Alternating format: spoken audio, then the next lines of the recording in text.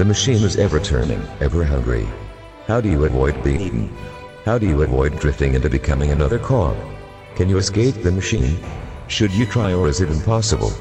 Pondering these questions and more are the Mention the Machine.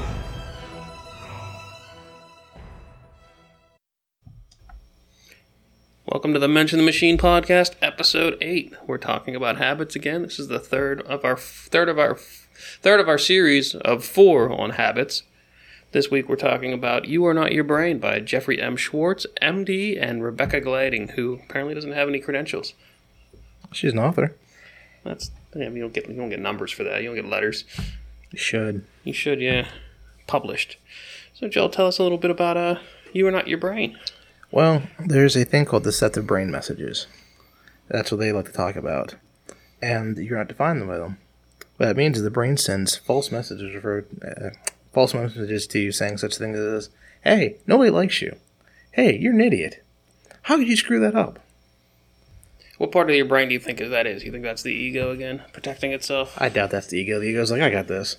Nah, the ego is always trying to protect itself, so it's saying, like, you're not good enough so that you don't try things so you don't get the ego blow. Ah. Deceptive ego. I always look at the ego as the asshole, so the asshole's like, fuck it, we can do this. Yeah. But the asshole's also in the way, Ego is the enemy, so he's trying to prevent you from doing stuff, so he'll tell you you're not good enough. Mm-hmm. So an example in the book was a Broadway performer, which I am not, who froze in front of a producer, and since then his brain kept honing in on all the imperfections of his performances. He ignored all the positive qualities that people said about him. Basically all around thinking. Like, well, I messed up that line. Meanwhile, they didn't think you screwed the line. You're perfect for the job. And basically kept him from doing interviews and callings. Yeah, the perfect example of that also is like public speaking. Like, all the mistakes you made, but other people don't see them, and they're not really mistakes. They're just glitches and stumbles over your words and things like that happen. Yeah. They're not mistakes. The people that are watching you still would rather be watching you than doing it themselves. Exactly. I learned, and about 3 or 4 speeches into Toastmasters, that I'm the master. I'm the expert. They don't know what I'm talking about. Exactly. You could be making it all up right now. There is no book called You Are Not Your Brain. It might seem like you have to follow what's in your brain and what it tells us, but in actuality, you can work around it. So how would you work around it, Joel? Well, it's funny you say that. I guess we're going to skip into the 4 steps. Oh, we don't have to skip if we're going to get through them later. Yeah.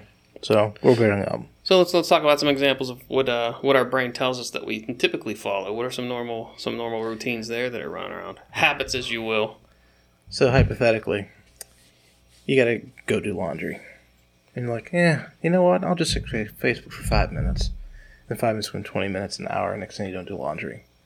Or I got to go to the gym. But it's raining outside. I don't want to get wet. Like, you find every excuse under the sun. Okay.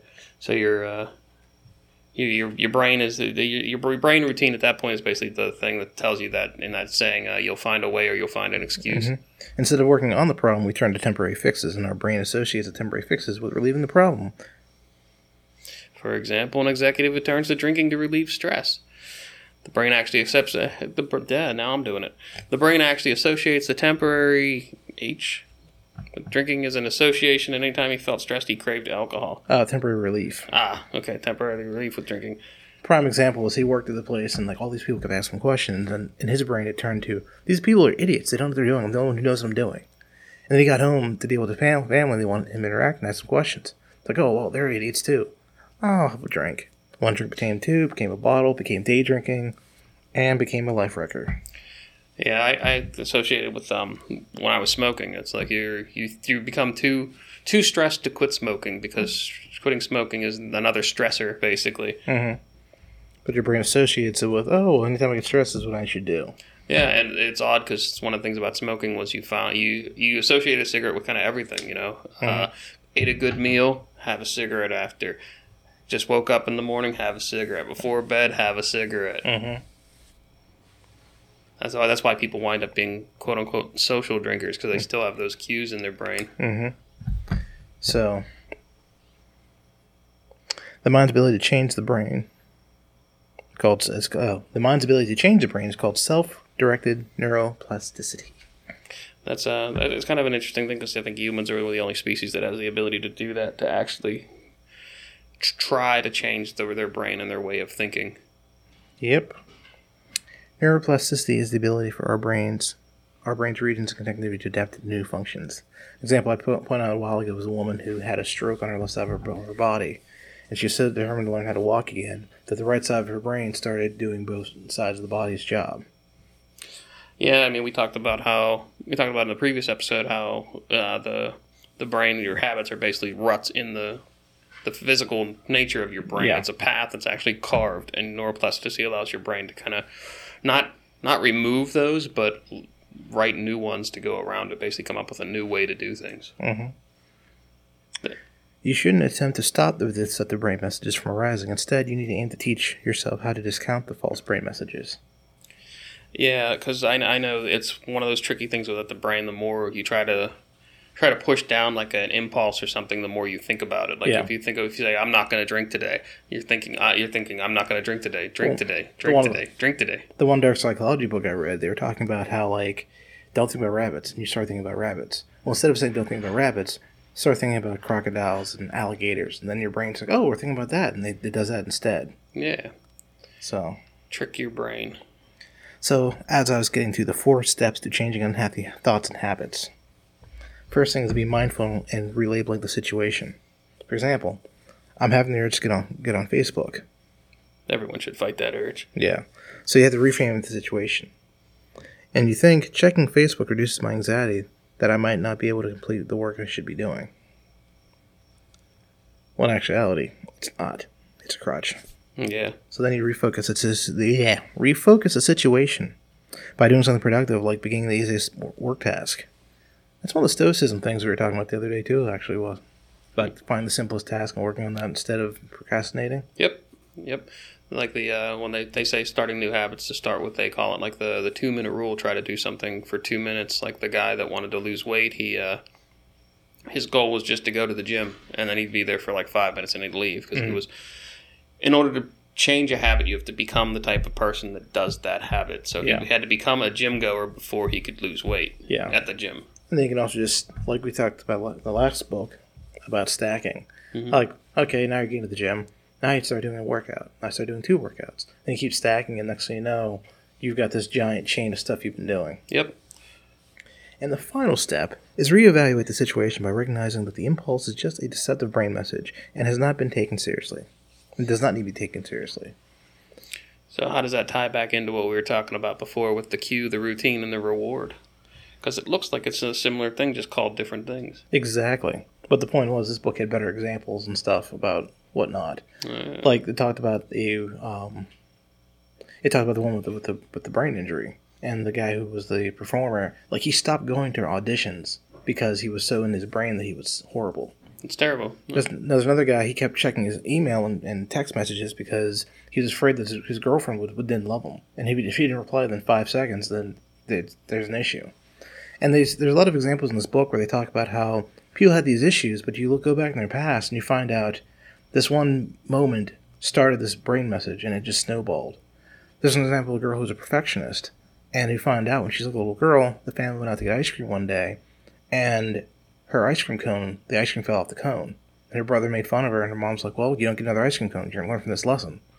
And her brain was like, you screwed up. You're going to suffer. So every time she did something, it had to be perfect. If it wasn't perfect, she would just basically fall apart. Huh. Yeah, that's it. That's interesting. How I wonder how they can track that back down to that level. To be like, well, when was the first time you became a perfectionist? Like, I think it's a skill. It takes a lot of digging to figure out where that key moment was. Yeah. Too bad we can't trust psychiatrists. Well, that's why you need to do what's it called? There's a form of psychology where they ask you questions, but you don't give them the answers. But those questions unlock answers in your brain. Huh. Kind of like, if I'm butchering this, but basically there's a generic set of questions about, when's the first time you remember doing this, and how did that make you feel and stuff, and then your brain starts going through and wait, first time that ever happened actually was I was 5. I remember falling off the thing. Basically it's unlocking memories and you're figuring out what happened. Huh. And they don't even have to know what you don't even have to answer them. They just keep asking the questions, and then you go down that path. Sounds interesting. I think it's cognitive behavior theory, maybe CBT. I'm sure somebody will factor check us, but pretty sure Dave won't. I'm pretty sure Dave's the only listener we have right now, but that's fine. Tell our other listeners who Dave is. No, it's going to be a mystery. Where's his address? His name's not even Dave. You're right, it's not Dave. Oh, one of the other things the book talked about was keeping a notebook of healthy activities, so that you can do these instead of the activities that the activity that you're trying to do. You have the things that you could be doing. Because one of the basic things was the easiest way to short circuit something is by observing it. Mm-hmm. So if you can realize I've got a problem with drinking, and you can keep an eye on like, oh wait, this is gonna be my first drink. Maybe I shouldn't have this drink. Or okay, I know that every time I go to the park, I get into a fight with that guy down there. So like, well, maybe if I go to the park, I should keep an eye for that guy. If I see him, I should go the other direction. Like, you want to short-circuit the activity before it happens. Yeah, what was I thinking about that? So keeping a notebook of healthy activities before you do that, you probably have to become the type of person that keeps a notebook. Yeah, that too. But the biggest cornerstone is learning how to be mindful of what's going on around you and yourself. Yeah, and I think that's one of the first key takeaways from any sort of self-help is you have to identify... You have to be very cognizant in identifying what problems you're looking for help with and where your weak points are and where your strengths are and how to shore up the weak points while building up the strengths too. Like I know, for example, I went to therapy about 12 years ago, and people would tell me, you get so angry so quickly. Maybe you should work on that. I go talk to the psychologist, and she dissected like the situation, and I realized I had this entire list of steps I went to before I got angry. Like, everyone else is like, oh, it just happened. But meanwhile, there's, like, stacking, like, sheet on sheet on sheet. And then sheet number 50 or 60, it's like, okay, I'm going to react. But, like, I realized, after talking it over and realizing the steps I went down, I was able to, in the future, go, okay, here's a situation that's probably going to get me upset. I don't want to get upset. Yeah, I think detachment is one of the things they talk about a lot of the time. It's like when you take a step back from the current problem to look at it and say, what's really the problem here? Focus on the problem and not like not the emotions that are in there. You got to step away. The emotions are a byproduct of the problem. Mm-hmm. And the emotions aren't you. Yeah. The one thing, I don't know if it's this book or another one, but basically, emotions aren't good or bad. They're just effects from a cause. Mm-hmm. They're basically your lizard brain. They're old messages.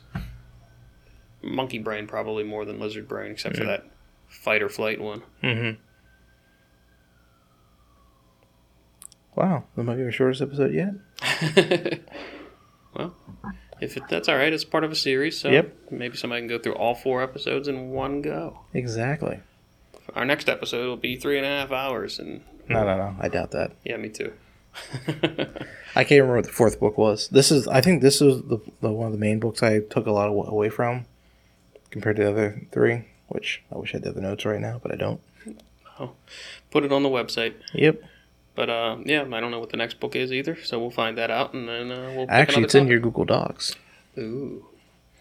I put all 4 at the same time in, and I just wrote this one 2 days ago. Oh, there we go. So, thank you, everybody. Have a good one.